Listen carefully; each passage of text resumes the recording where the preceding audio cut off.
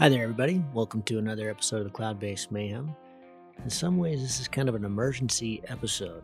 In case you were asleep at the wheel for the last 40 days, you may not have seen what went down in Pakistan recently. I'm sure most of you did, but Aaron Duragati went over there with a few friends, and the purpose of the mission was to just have adventures, and they were using their paragliders to get up into super high terrain in the Himalaya and then ski and mountaineer and ice climb. And I'm kind of a troll of his, so I was watching all this stuff go down on Instagram. Went out to US Nationals, and boom, on X Contest I see that he has done a 285k FAI triangle in the Himalaya by himself. Apparently the end of that was pretty scary, which you'll hear about. And then the whole world went, what?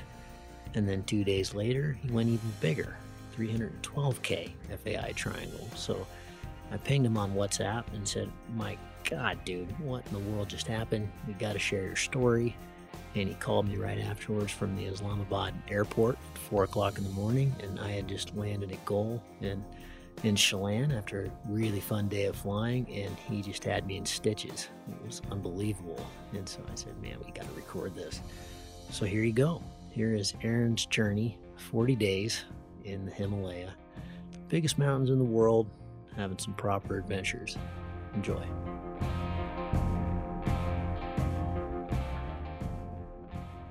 Aaron, you called me a couple days ago from the Islamabad airport. I had just landed at Gol and at the Nationals, and man, I hung up the phone and everybody's going, God, who was that, man? You sounded really excited.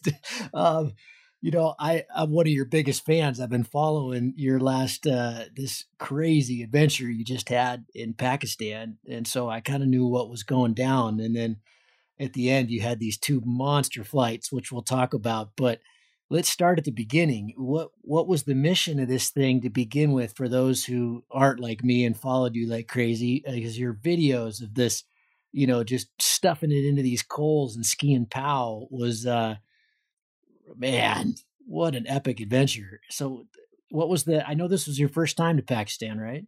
Yeah, it was the first time, yeah. And it was all, I mean, I know you didn't go over there, I don't think, specifically to send these big flights like you did at the end, right? It was all this kind of mixed route stuff. Yeah, actually, I start for Pakistan with a very open mind and with the idea of doing combos with the glider and the ski. And then, but I didn't have a specific goal because I didn't have been there before. And so I don't know the place and I don't know which weather we will gonna get. So I was just going for an adventure, and yeah, I was just living somehow day by day what the weather and the condition and my body let me do. And where did you have a base? Where did you start from? Basically, actually, I was not alone. We was like four.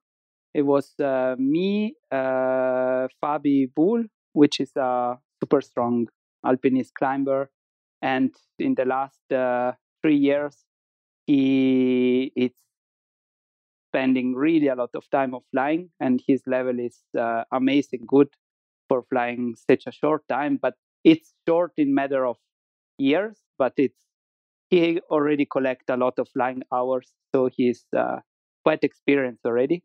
And he has been in Pakistan already last year with the Frenchies, with Antoine, and so he know the place. And then was Will Sim. It's a British climber working as a mountain guide in Chamonix, which gets really into paragliding as well.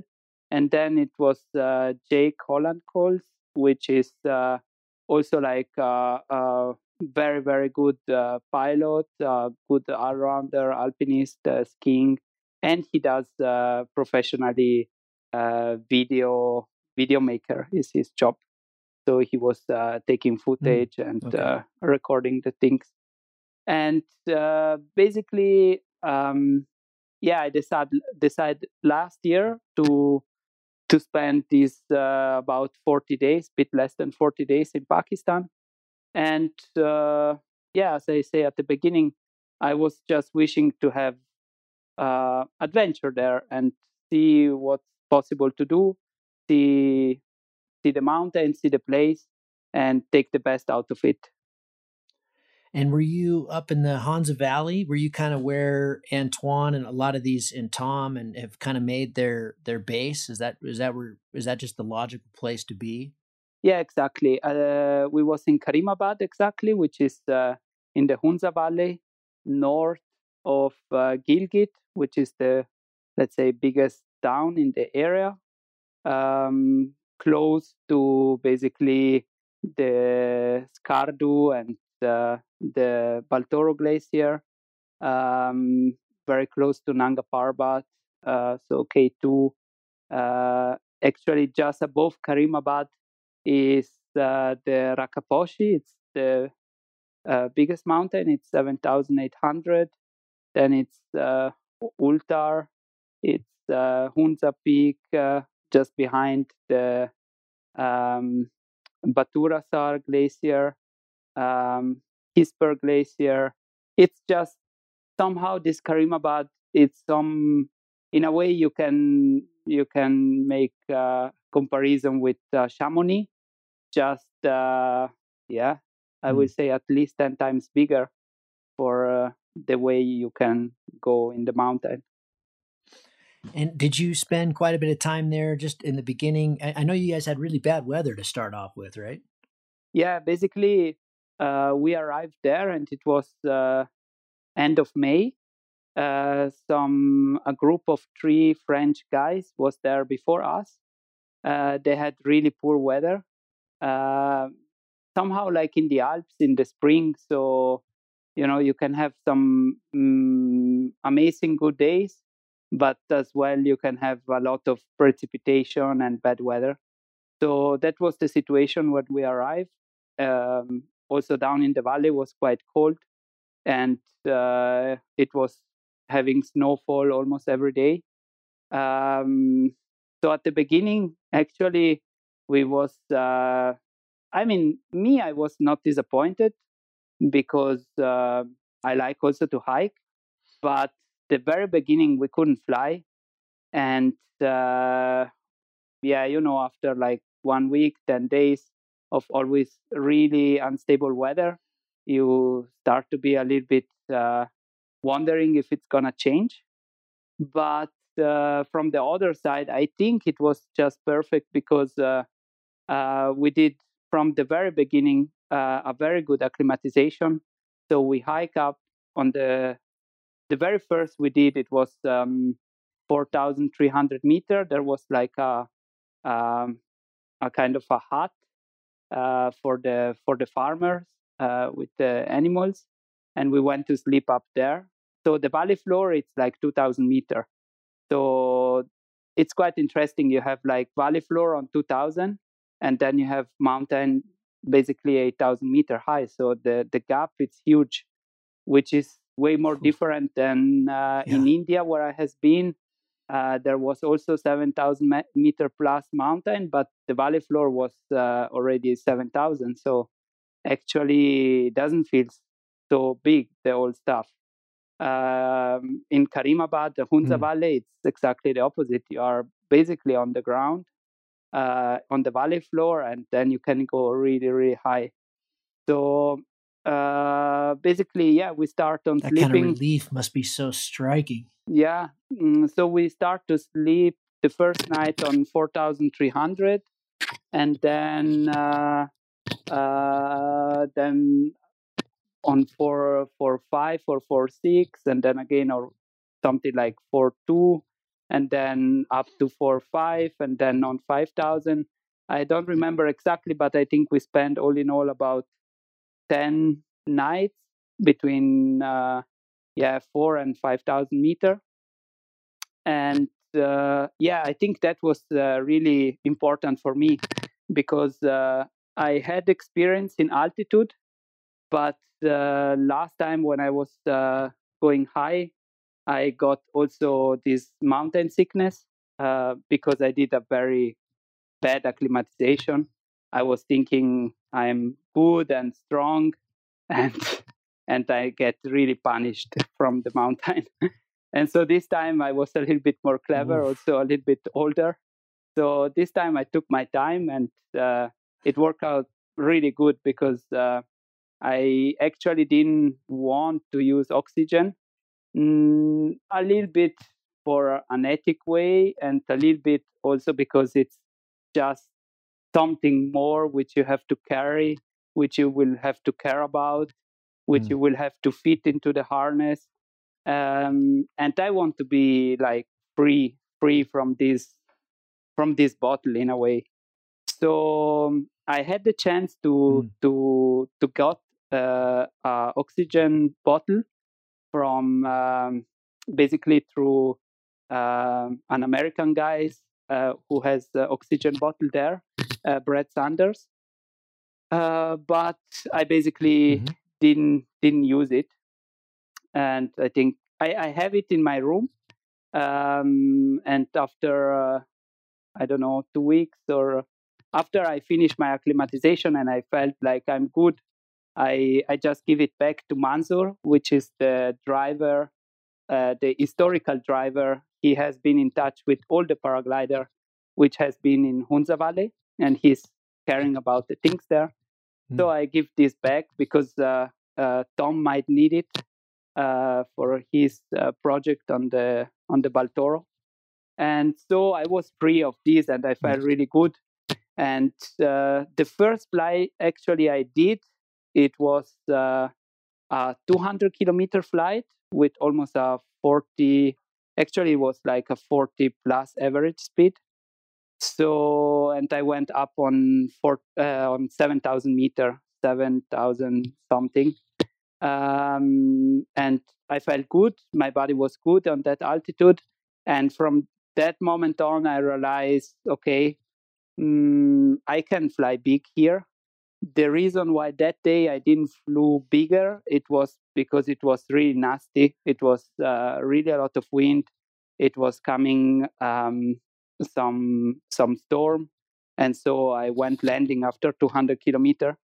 But there, in that day, I realized I can fly big there if I will be keen to take the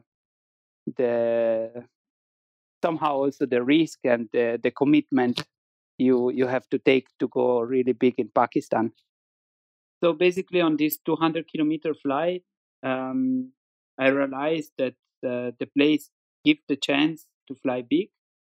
But at the same time, right after this flight, the weather turns to be again unstable.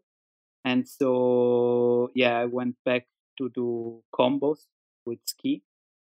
And the other very interesting thing is that in Karimabad, there is some culture of flying, in matter that there was a pilot flying there in the early 90s, end of the 80s. And they was used to take off in a place called Eagle Nest, where you can get there more or less by car. But because we had this really bad weather, or bad, let's say, unstable weather, we figured out that for us it would be better to use the very early morning to do our combo because, yeah, mostly around noon it was unflyable anymore.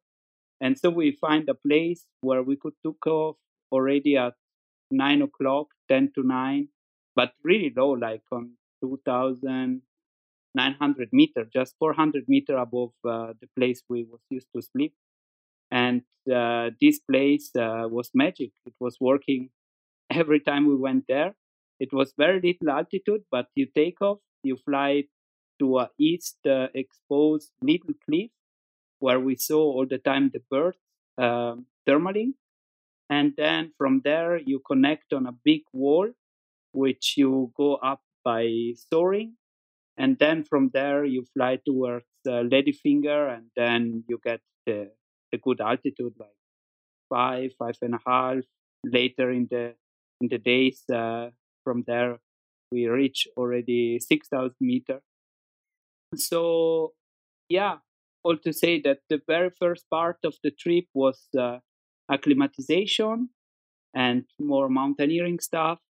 Then switching for like combos with the paraglider, using the glider to go up and ski and also sleep up. Still, we in the middle part of the trip we were still sleeping up to keep the acclimatization.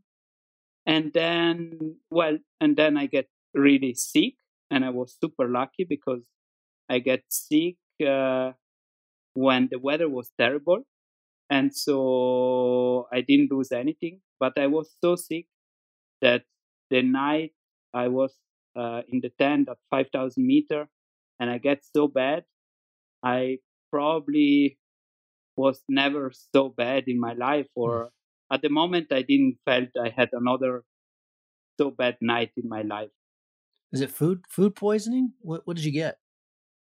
I think food poisoning, but in combination with probably altitude, because I didn't eat any different than the other guys, but I'm definitely more sensible on my stomach.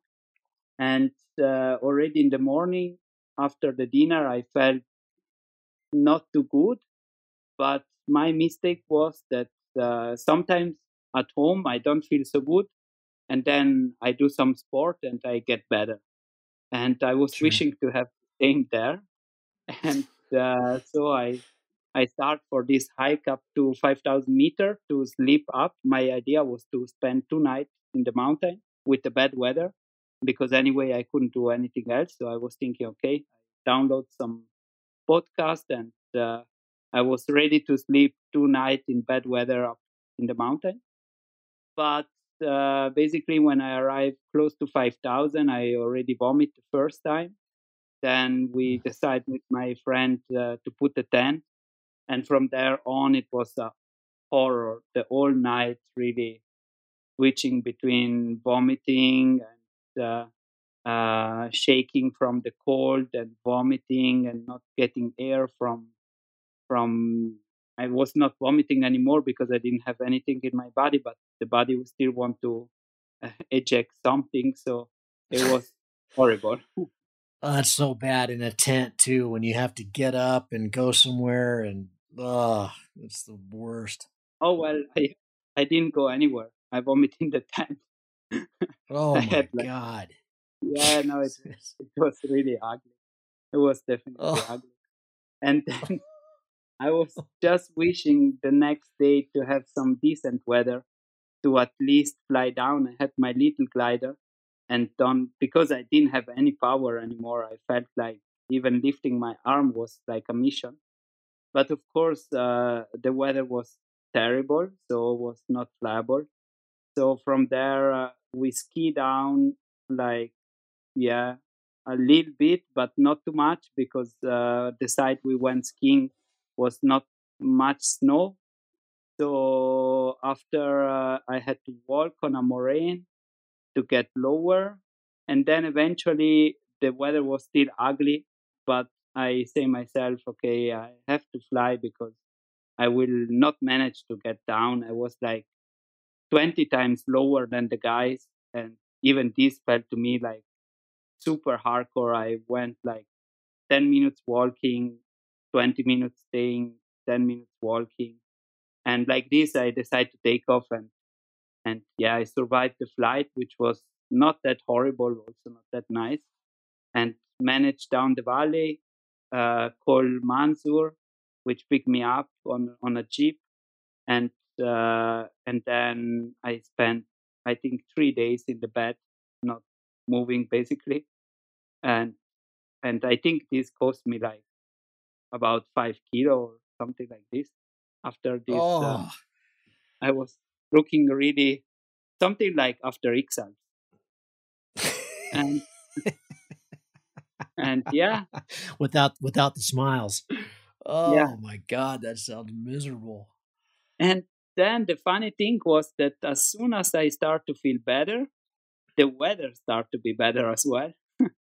And so basically, I had one day where I was like, so okay, good. And the day after, I went for flying, and I fly this. 285.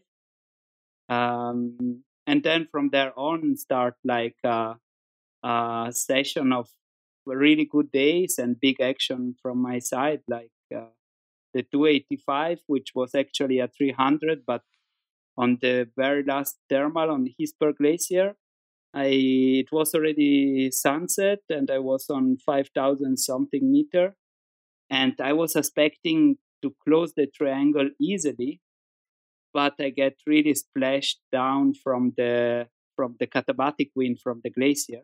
And my tactic was, at the beginning I stay to the mountain, then I say, okay, I will go in the middle of the valley, because normally you get this very good lift when from all sides it's sinking air, but not. It was just glide ratio 1, 2, 2.5, something like this. Jeez. And in the end, I land in a super ugly place, in a gorge with the river below, and on the side, the slope was maybe 50 degrees.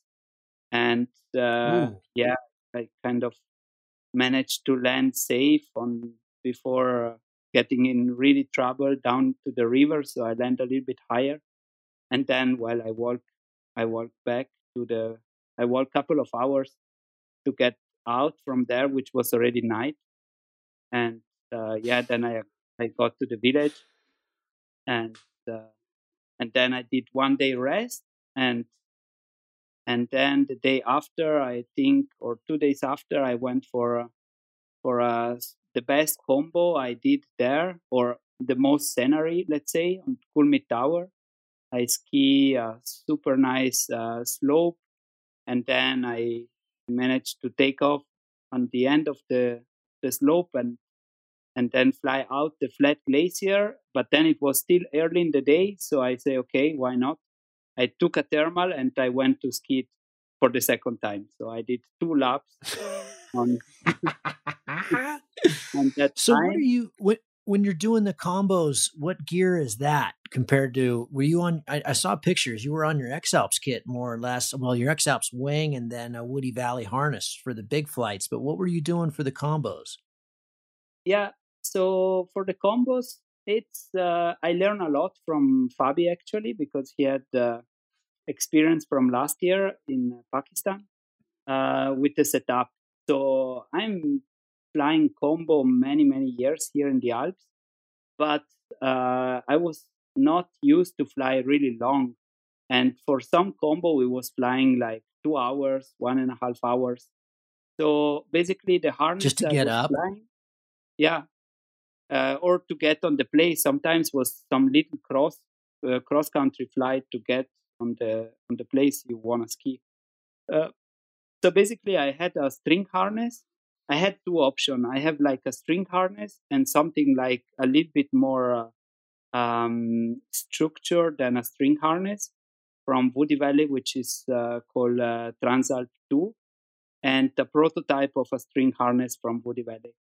And the very interesting part is that when you fly on the string harness and you have a backpack, the backpack it's very uncomfortable to have it on yourself. So what we basically do is to put like a express, so this which you use for climbing, the webbing with the carabiners, on the carabiners the of the harness, and then you click the carabiner of the express basically on your shoulder strap of the backpack.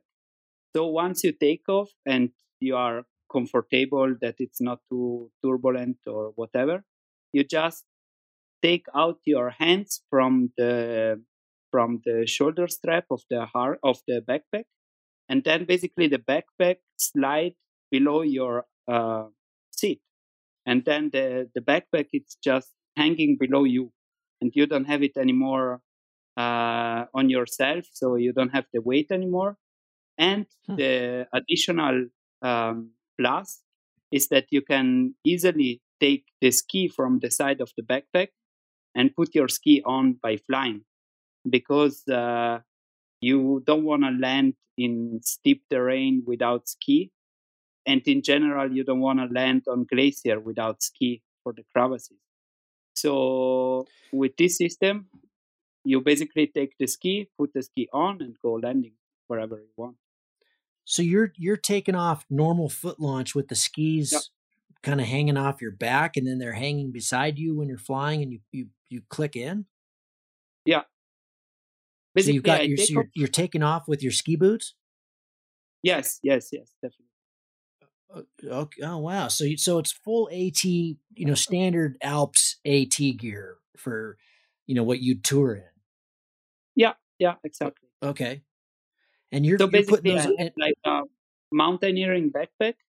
On the side of it are my skis, and inside everything I need. So like I was used to have an ice screw, my ice axe, crampons, and some little food, some bar, and some stuff. And once in the air, I let slide basically my backpack below my ass. I think when you see the video of it may be easier to understand. So when you fly, then you have the backpack below your ass, and then you take your ski and you clip first the front part, and then the difficult thing is to clip the behind thing. And to do that, I have like a foot strap, which I use also for flying, like the guys are using in acro to hold the feet. And like this, I'm pressing my ski boot there, and then I get clipped in. It sounds more difficult than what. It's not that bad, huh? Because in your videos, you're landing up in these coals and stuff with skis on, and I wasn't sure how you were accomplishing that. I've never seen that done. That's cool. That's neat. Yeah, it's really good. It's some technique I used a little bit different already on the Eiger Tour, the winter edition, because the guys there, I think I was the only one taking out ski and be able to really use the speed bar. So basically, I can take out ski, put in ski in the air. Wow. Quite easily. Wow. Are you using like the Dynafit, toe pieces that just have the two little, the two kind of the standard for the toes on the ski boots? Like the really sharp little clips. Yeah, well, actually, I used the Dynafit invented. I didn't use a Bindings from Dynafit. I used the one from Skitrap, which is the only Bindings which has a different system. So all the Bindings, the ski touring Bindings, 80K or Dynafit or whoever else, has the system that the pin, once you go to lock, they close, and they close at the same time, left and right together. The Skitrap, it's done different. It's the one most of the guys use also in the Timo World Cup, and you have to press it, and then it doesn't make a click, but it's just by releasing, he's closing, and left and right they work alone. Huh. But I was the only one having the Skitrap. Fabi has some 80K bindings, and it works as well. I think, in my opinion, that the Skitrap it's a little bit easier. But then the only, let's say, issue I have that my bindings, it's super hard to get in the heel, because I have bad experience with weak bindings, and I don't want, because I risk my life already by steep skiing quite a lot with opening bindings. So I have a binding which is really hard to get the heel in. That's why I need this webbing on the foot strap to press myself into the behind part of the binding. And then what kind of snow conditions were you getting? Are you guys digging pits? Is it pretty high avalanche risk? Was it proper POW skiing, or was it just kind of more for the adventure? I mean, was the skiing good, or was it just kind of sloppy and more of an adventure skiing? We had actually everything. We had super good snow, like cold powder, and we had like spring snow, like firn, and we had also like this wet, bit heavy, warm, old powder. So we had a bit of everything, but in general, I would say the quality was middle to high. Definitely not bad. Anything Wow. I ski was bad snow. And you were so if I got this right, so you're taking off around 2,000 meters, and you're kind of combo ridge soaring, thermaling, benching up, flying some XC to get up into the 5,000 and higher. How long are the runs I mean, are you skiing back down to kind of valley base, or how much snow? What were the kind of snow levels in terms of the elevations? Yeah, Are these the huge snow long line, coulees you guys are skiing? Or? the snow line was quite high. It's like about 4,002 to 4,400. Okay. 4,000 was the lowest, I think. So there was not long run. So it was, I think, the longest like 1,000 meter. But uh, yeah, but there was it was not really about how long you ski, but the quality and the The all things access. together. Like one of the line I ski with Fabi, it was on Ultar Glacier, um, and there basically we landed on a not really tiny, but like a kind of balcony, uh, because the big slope was below some huge Sierra.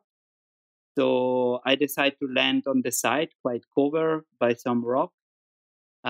We landed there actually after, I don't know, like 10 minutes. We are packing the stuff, a huge avalanche go down. So actually, if we would have landed in the slope, we might have been dead. So we are there actually happy that the avalanche went, because normally after one avalanche, you are safe. So making our way to the slope and then ski this slope, really, really nice and amazing scenery. And then this like slope ended on a flat or quite flat glacier, hanging over 1,000 meter cliff. So you can't anyway ski further. And so basically, we took out the glider again and take off again. And that day, we fly to the other side of the valley to Barbara Peak, and then we went skiing really nice powder. And that day I top landed exactly on the summit of this mountain, Fabi just a little bit below. And then we had amazing powder skiing on the upper part, and then an amazing firn on the lower part. So what do you want more in your life? That's just unbelievable. You said there's kind of a culture of flying there for many decades, and obviously there's a huge culture of climbing and mountaineering. But what about ski touring? Were you running into other people that are making turns in this part of the world? It's not something I've heard of there much, if at all, Yeah, actually. actually, there are some French guys which have skiing in this area.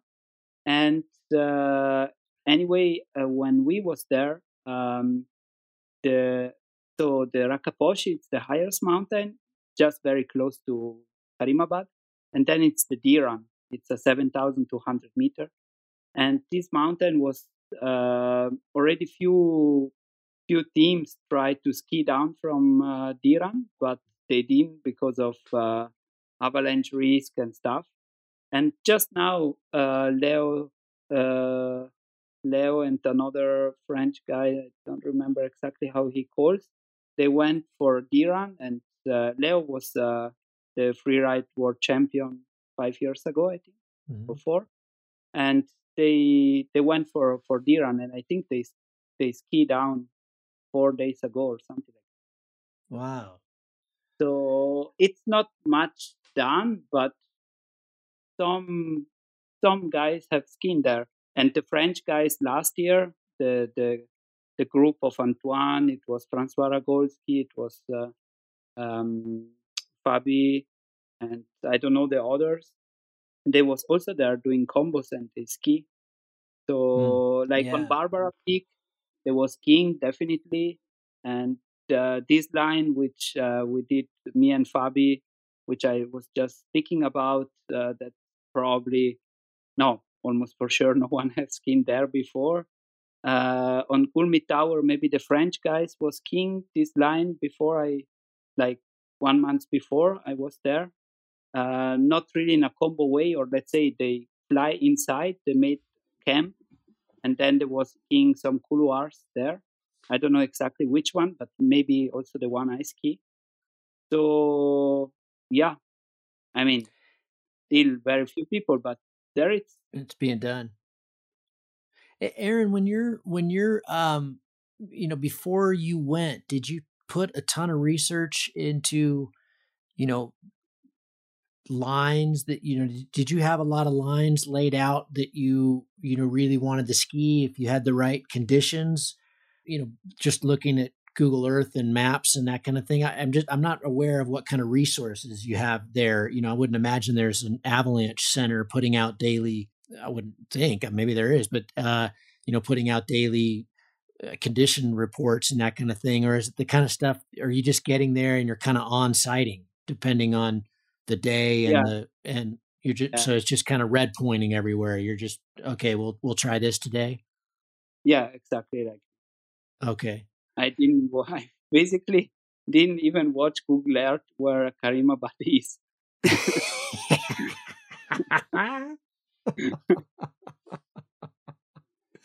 Okay, so you have some success with the combos. You get sick as hell, and it's awful.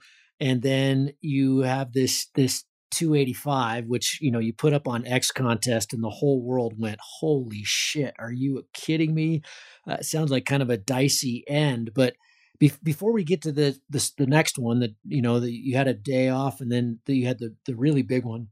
And you and I talked about this the other day when you called me from the airport. But give people some perspective who haven't been to the Himalayas.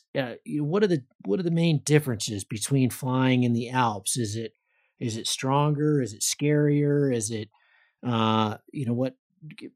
Paint the setting for us, because obviously we all know it's huge. I just can't imagine what your brain was trying to process, and the altitudes, of course, are really high. But I'd love to just know, I think people would love to know, is this a place that if are a pretty skilled pilot, what should you know before going to Pakistan? What can you expect? So for me, like the flying itself, in terms of strengths of the thermal and turbulence, it's very compare. You can compare it quite 1 to 1 to flying in the Alps in the spring by Hmm. by strong conditions. So um, I spoke with Brett Sanders, who has way more experience than me there, and he think the place is quite easy to fly.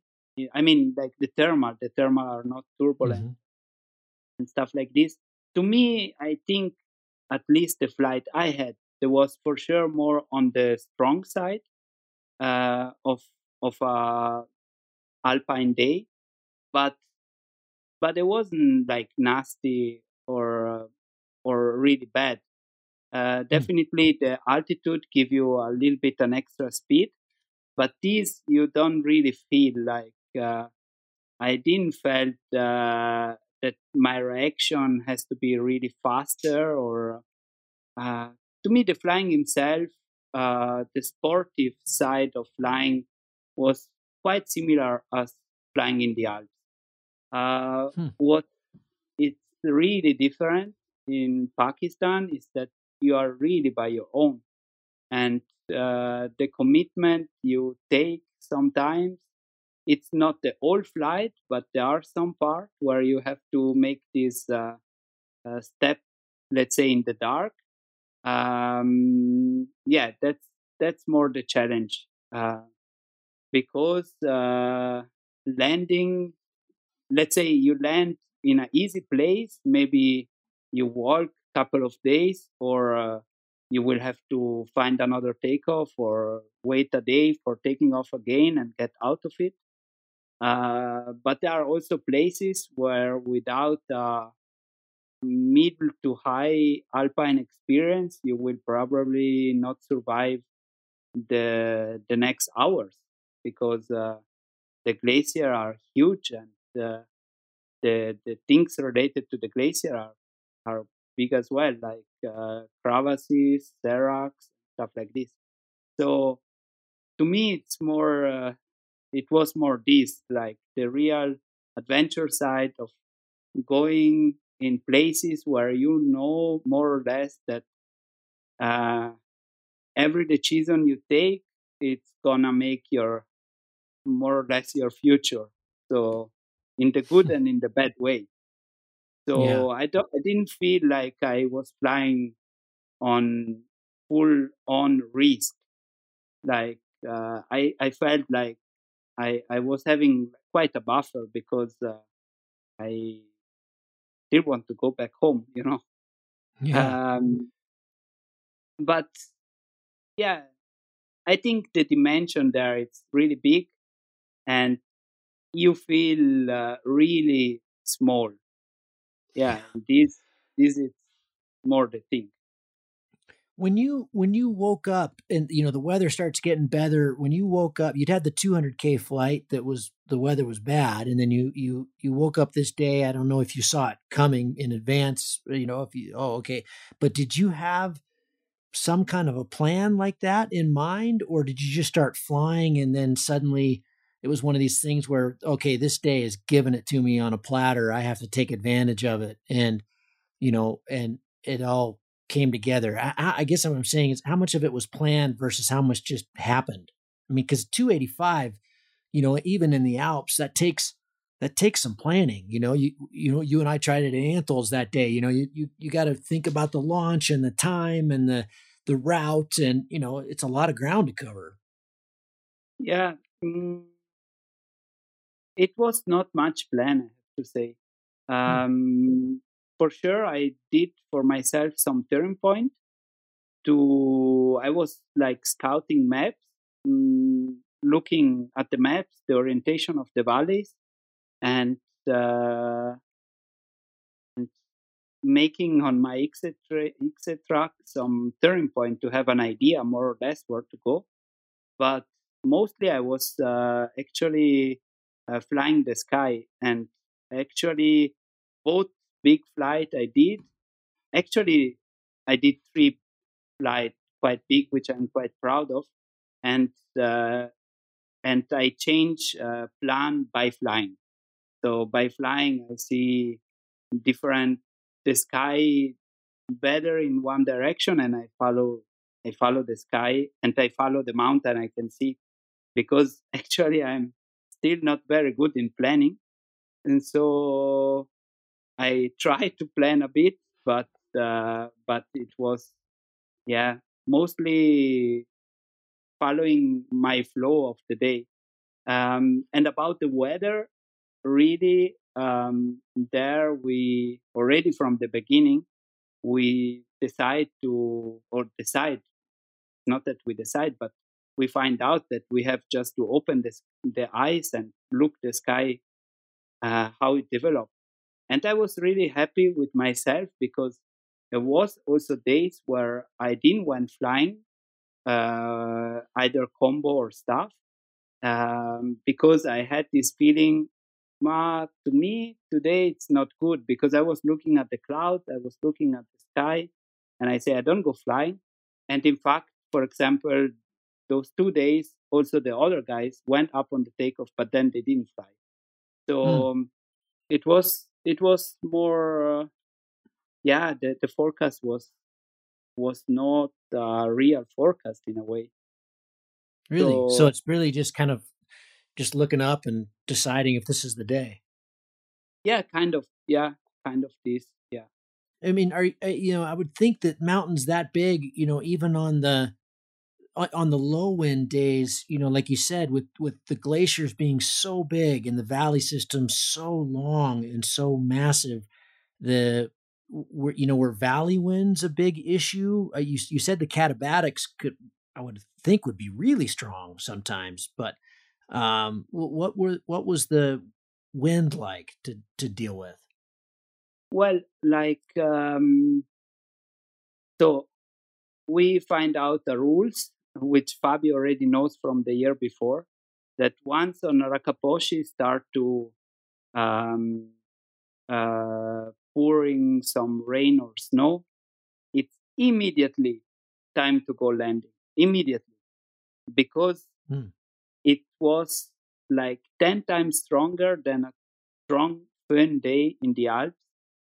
So once on this mountain was getting some precipitation, it gets super crazy strong wind down in the valley, like amazingly strong. Like even, I mean, part of the dust, but almost the stone, the little stone was flying. So Jesus. this was a thing we learned from the beginning by looking at the sky and seeing in real time what's happening down in the valley. But generally, on the good days, like the days I fly big, it was not much wind. It was not even much wind on 6,000-meter plus, and yeah, the glacier does wind, but in the afternoon. So you will have to find yourself in the good place in the afternoon. So if you are like higher than this cold air which is pouring down, you are fine. If you get in this flow, you are really in a bad situation. And that was the key of my 312-kilometer flight, because actually it was in a way similar, but in the end I decided to fly a parallel valley where the glacier was a little bit lower, and thanks to this I think I managed to close the triangle, because the fly of the 285 I got this bad experience, and so on the 300 something I fly another valley where the glacier is just way lower, and I didn't get any katabatic wind from it, and I fly all the way back to Karimabad.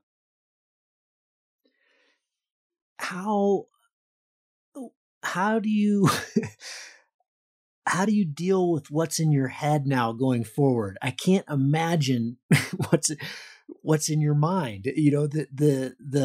The bigness, what you've just seen, and the style that you saw, because you did both these flights by yourself. But you saw the mountains of Pakistan in a way that really nobody has. I mean, people have flown there and seen, bits of it like you have, but I don't even know what this question is. It's how I can't imagine what's in your mind now. I mean, you saw something that is just totally remarkable, and I'm sure very hard to articulate. Yeah, well, I feel myself super lucky to have this chance, and to have done it a little bit. Also, how to say, uh, yeah, happy with myself that my brain and my willing bring me so far, and also quite proud of myself in a way, proud, and yeah, in the other way maybe it was a little bit stupid, but as I told you already, actually the big flight I did after my crash, which I had, and uh, and it was quite amazing doing this flight with the pain I had. So Yeah, I really want. let's talk about that again. I forget when was the crash and what happened? That Basically wasn't the on social. day, the last combo I did on the Gulmit Tower, which was perfect. And I skied 2 times this slope, and it was super great, everything. I fly then to Karimabad, the village, and I went for landing in a place I was landing already often, so a place I know. Any really super sketchy, dangerous place for landing. And also the day was going to die, so was no valley wind strong, no thermal. So I just went for landing, and actually the crash was not very spectacular. I just arrived. I have to land a little bit uphill, so I slow down my glider, let it shoot, and going for a nice landing. But probably in this moment I got little tailwind, I guess, and so the flare it didn't happen as I planned it gonna happen, and I land a little bit hard. Definitely, if I will have whatever protector on my back, on my ass, nothing will happen. But I was without anything below myself, and uh, and I hit a stone with my back. So at the beginning, I was thinking that probably it's broke because it was really painful, really, really painful.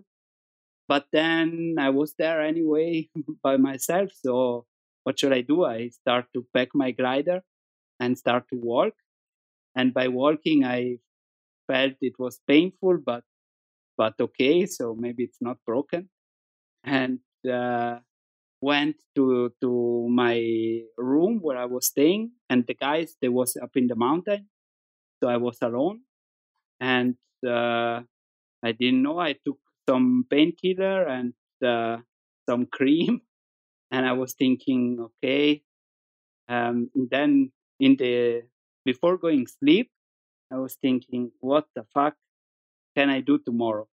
It's gonna be even more painful, but I wanna fly. I want to fly, so I decided to hang my harness on the place I was sleeping and seeing how it's gonna be to sit in the harness, because at that moment I couldn't sit on a chair. It was too painful. But my wish was that maybe in the harness it's gonna be better. And You funny truly are wise, an it addict. was exactly like this. So I sit into the harness, and it was way less painful than sitting on the bed, sitting on a chair, which was the worst anyway. And so I say, okay, so then maybe it's possible. But I still have to think how I will make it to the takeoff, because it was 1,000 vertical meter hiking with 20 kilo. But I say, okay, now I go sleep and I will see. So I went sleep in the morning. I stand up. I was in really pain, but I put my backpack on. I pull all the shoulder strap that it was not touching much my lower back, and somehow I hike up, and it I arrive up. I took one painkiller, and then I say, okay, I'm gonna take off and see if it's gonna be too painful. I'm gonna go landing, and if it's not too much painful, I'm gonna fly. And like this, I start flying. And I fly and fly, and then when it was midday, and I had like 30 something average speed, I say, okay, maybe I can keep on going. And anyway, I was anyway so far from the place I took off that in a way I have to go back. So I keep on flying,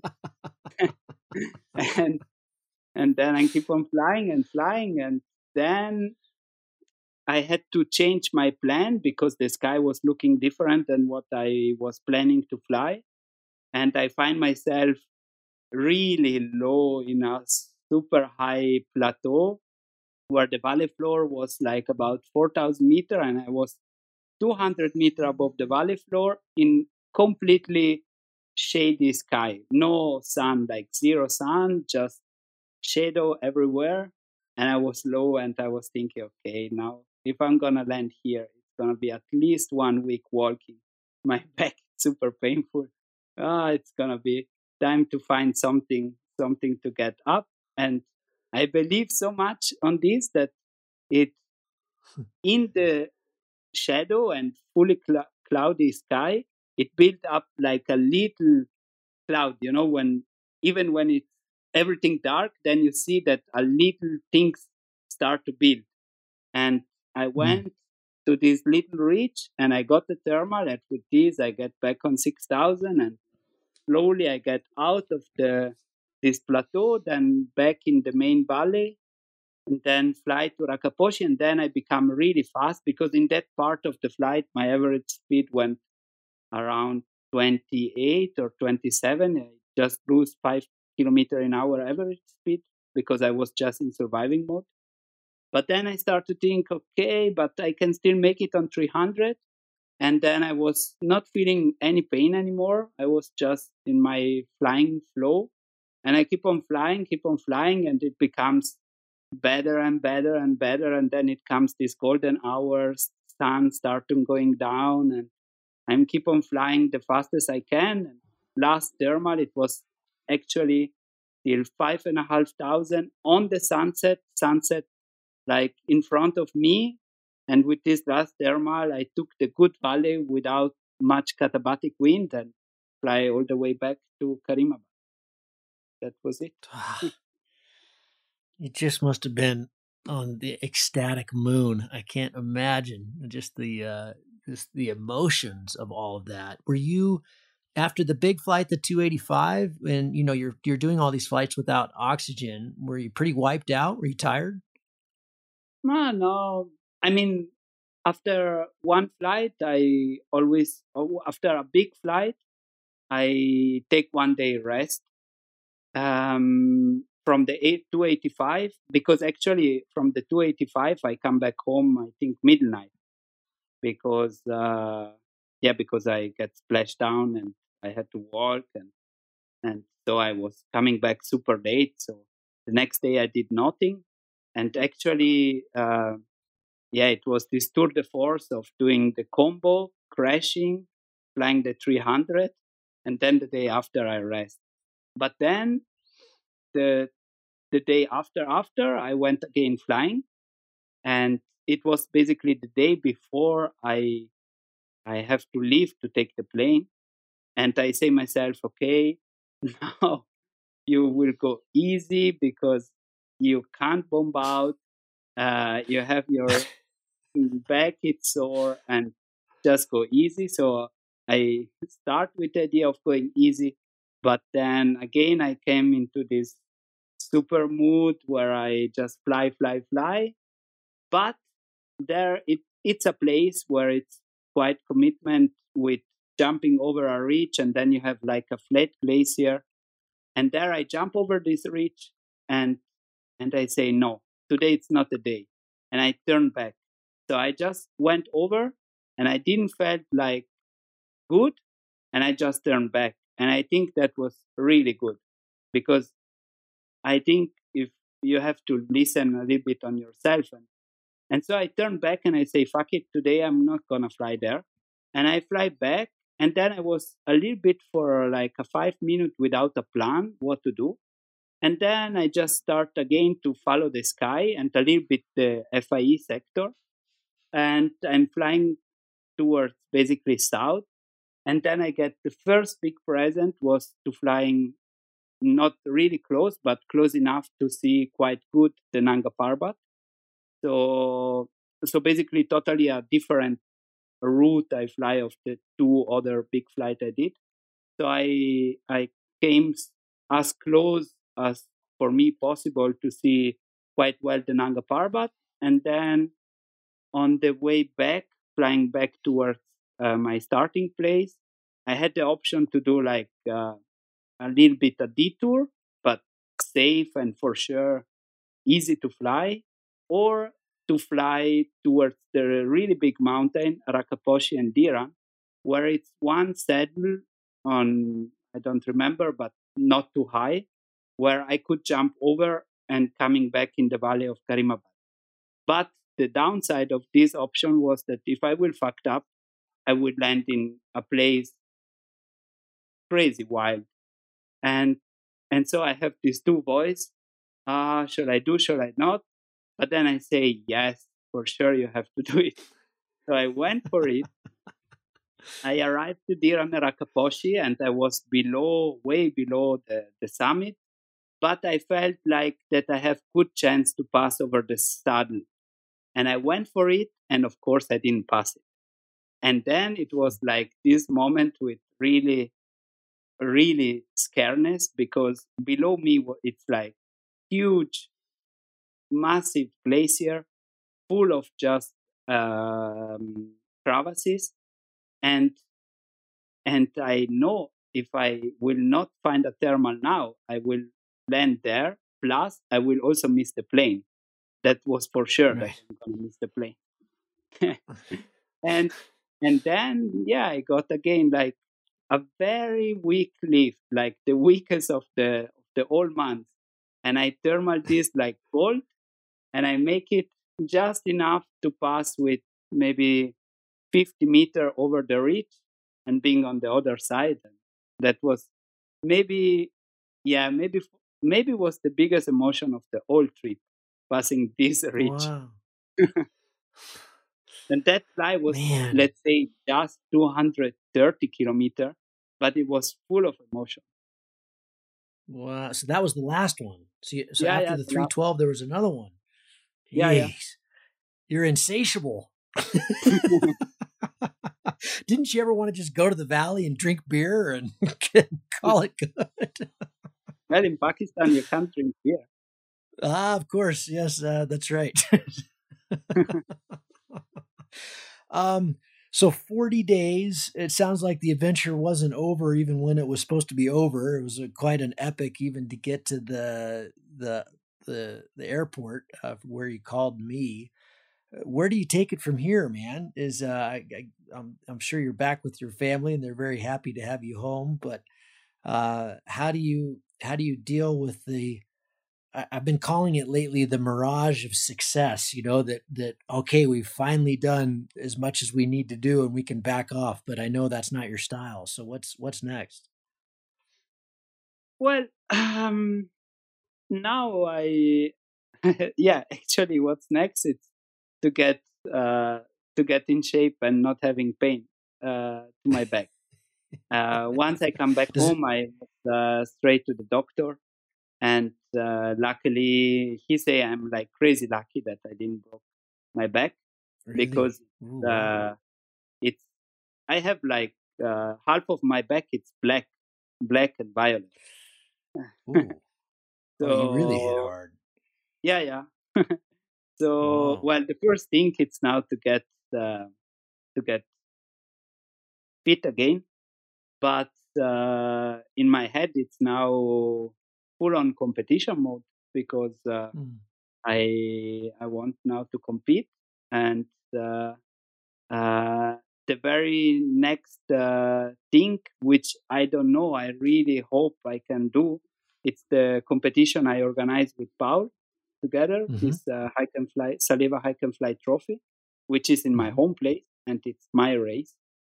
So this is gonna happen now in 2 weeks, the 16th of July, and Mm-hmm. then I'm gonna prepare myself for the Dolomiti Superfly, and then to the Chamonix Mont Blanc Air Tour, and then I'm really looking forward to come in your place to compete and compete on Yeah, the. we're looking forward to your talk. I can't wait. I'm sure you've got something already, put together, but I hope you show us some of this Pakistan footage. Yeah, Man, for sure. that's And incredible. the Red Bull Dolomitmal, and then I'm gonna go back on the classical competition, and Hmm. I really would like to win a third uh, World Cup super final. And this year it's gonna be in Mexico, and I think I like the place Oh, quite a lot. Um, yeah, yeah, Valle is let's say, fantastic. I can't wait to race with you there. That'll be great. let's say now Awesome. I'm switching totally now from the adventure mode, which was from the beginning of the year till now. Even though I did some competition, like just before Pakistan, I was in Slovenia. I did super nice competition, not crazy high level, but it went really good for me. I won it, but I love to compete in Slovenia. I love to compete in Tolmin. And but a part of this, I was more in adventure and combo mood. But now, basically, yeah, the second part of the summer is for me now competition. And yeah, let's see. The I wanted to ask you just one more thing about Pakistan. We jumped off to there to the future, but to bring us back to Pakistan, you mentioned the other day when we were chatting that the 2 days, the two big ones, the weather was good, but it wasn't great. You felt like there's much bigger potential there to be had. And talk about that a little bit. Yeah. So I'm sure that the days I was flying, there was really good days, but it was not perfect days. Because on the 285, I had a very slow beginning and then a fast middle and end part. On the 300-kilometer flight, I had a very good start. Like the first one third of the flight was really fast, but then I could bomb out 3 times, and I was in surviving mode for more than 2 hours, and then towards the end was again fast, and I make 312. So I'm quite sure that in a good day, in a really good day, with um, with the experience I have there now, I could really go for a 350 to 370 kilometer. But at the same time, what I was also saying, also with the friends, is the question is if really Pakistan is the place for going record, or it's better to go in Pakistan just not looking the numbers and going for adventure, and then the numbers comes anyway by themselves. So I Sure. don't know if it's right to I mean, right, it's not the right word, but I don't know if it's really makes sense to speak about 350, 370, or even 400 kilometer in Pakistan, because it's a it's a place for adventure, I think, and not only for thinking. Like, for example, for me, Brazil, I have been twice, and I flew the 500 kilometer, which was a goal of mine, and there really it was just about number for me. It was Mm. sure the flying himself, it's cool, but I was there because I won 600. I mean, the first time I won 500 and I did it, but then the second time I won 600, and I was not much looking about the beauty of the flying and the place, but more about the numbers. Mm. So maybe for me, I want to keep. I don't know if I will go back in Pakistan, but um, maybe I want to keep this place at least with the idea to keep it for real adventure flying and combos and not for chasing numbers. Mm. So yeah, this was a little It, bit. I didn't realize you said the one place would be a week long walkout potentially. I didn't realize. I mean, obviously, when people think of the Himalayas, they think of it as being quite remote. But I've also thought there's really a lot of villages, but I guess that's not at the really high levels. At the really high Depends elevations, then it just place. gets snow and ice. Depends on the place. Like in the valleys, the main valleys, wherever you land, somehow you will get a ride, or you will get Mm. out quite easy. Um, but for example, from Gilgit to um, to the Nanga Parbat, let's say, um, yeah, there it's this kind of. It's not a real plateau, but it's kind of an island between two big valleys, and there, for Mm. example, it's nothing. Or the Hisper Mm. Glacier, I think it's like 70 or 80 kilometers long, and that's just a glacier. So Jeez. it's definitely other dimension. And like, for example, when I did the X-Peer, I took part 2 times, 2014 and 2016, 2014 and 2016. I really like it, the Pyrenees, because they are way more wild than the Alps are. So in the Alps, it's really rare you fly longer than 10 minutes and you don't see a house or something, or a hut, or a trail, or something. On the Pyrenees, you might have flown 30 kilometers without seeing a trail, or a hut, or a house, or a human. But in Pakistan, you can fly really long without seeing anyone and anything. And yeah, that's yeah. I mean, I just the contrast and the size and the scope of what you saw and what you did are just unbelievable, man. I'm proud of you. It's just incredible, incredible, and I'm glad you made it safely home. You brought up the X-Peer. We got to talk about that because that just went down.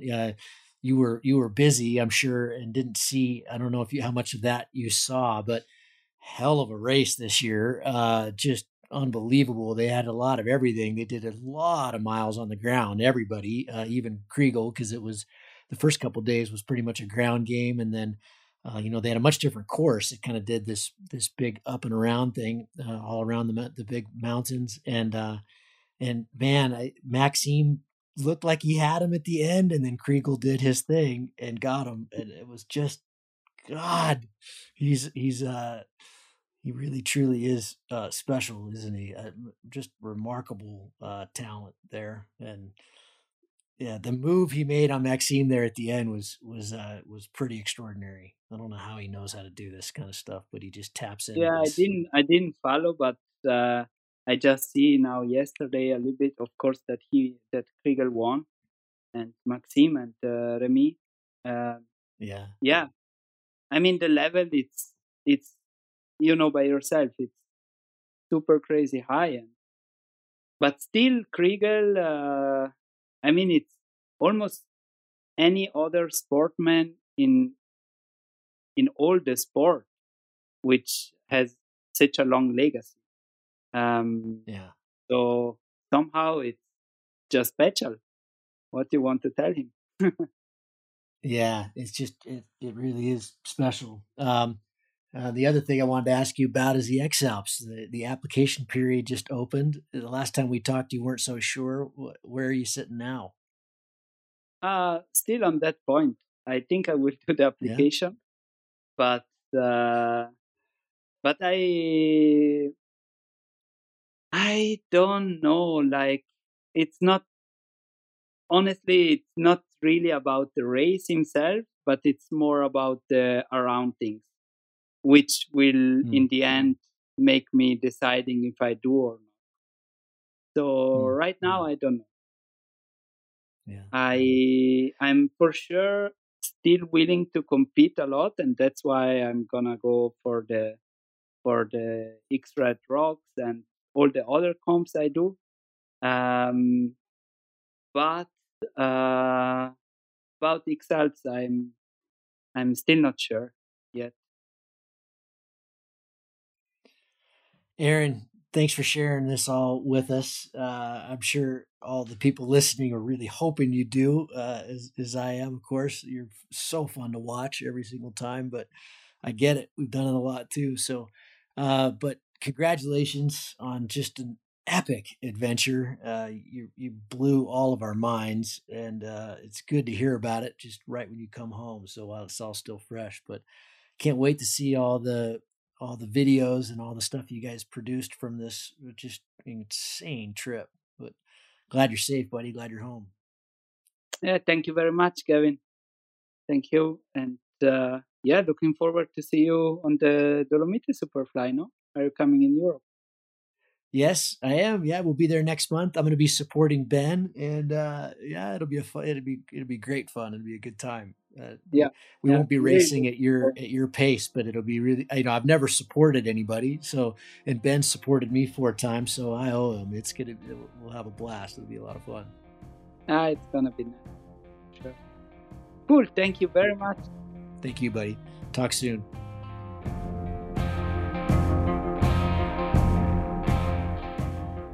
If you find the Cloud-Based Mayhem valuable, you can support it in a lot of different ways. You can give us a rating on iTunes or Stitcher, or however you get your podcast. That goes a long ways and helps spread the word. You can blog about it on your own website or share it on social media. You can talk about it on the way up to launch with your pilot friends. I know a lot of interesting conversations have happened that way. And of course, you can support us financially. This show does take a lot of time, a lot of editing, a lot of storage and music and all kinds of behind the scenes cost. So if you can support us financially, all we've ever asked for is $1 a show. And you can do that through a one-time donation through PayPal, or you can set up a subscription service that charges you for each show that comes out. We put a new show out every 2 weeks. So for example, if you did $1 a show and every 2 weeks, it'd be about $25 a year. So way cheaper than a magazine subscription. And it makes all of this possible. I do not want to fund this show with advertising or sponsors. We get asked about that pretty frequently, but for a whole bunch of different reasons, which I've said many times on the show, I don't want to do that. I don't like having that stuff at the front of the show. And I also want you to know that these are authentic conversations with real people, and these are just our opinions, but our opinions are not being skewed by sponsors or advertising dollars. I think that's a pretty toxic business model. So I hope you dig that. You can support us. If you go to cloudbasedmayhem.com, you can find the places to support. You can do it through patreon.com/cloudbasedmayhem. If you want a recurring subscription, you can also do that directly through the website. We've tried to make it really easy, and that will give you access to all the bonus material, little video casts that we do and extra little nuggets that we find in conversations that don't make it into the main show, but we feel like you should hear. We don't put any of that behind a paywall. If you can't afford to support us, then just let me know and I'll set you up with an account. Of course, that'll be lifetime, and hopefully you're being in a position someday to be able to support us. But you'll find all that on the website. All of you who have supported us or even joined our newsletter or bought Cloud-Based Mayhem merchandise, t-shirts or hats or anything, you should be all set up. You should have an account and you should be able to access all that bonus material now. Thank you so much for listening. I really appreciate your support, and we'll see you on the next show. Thank you.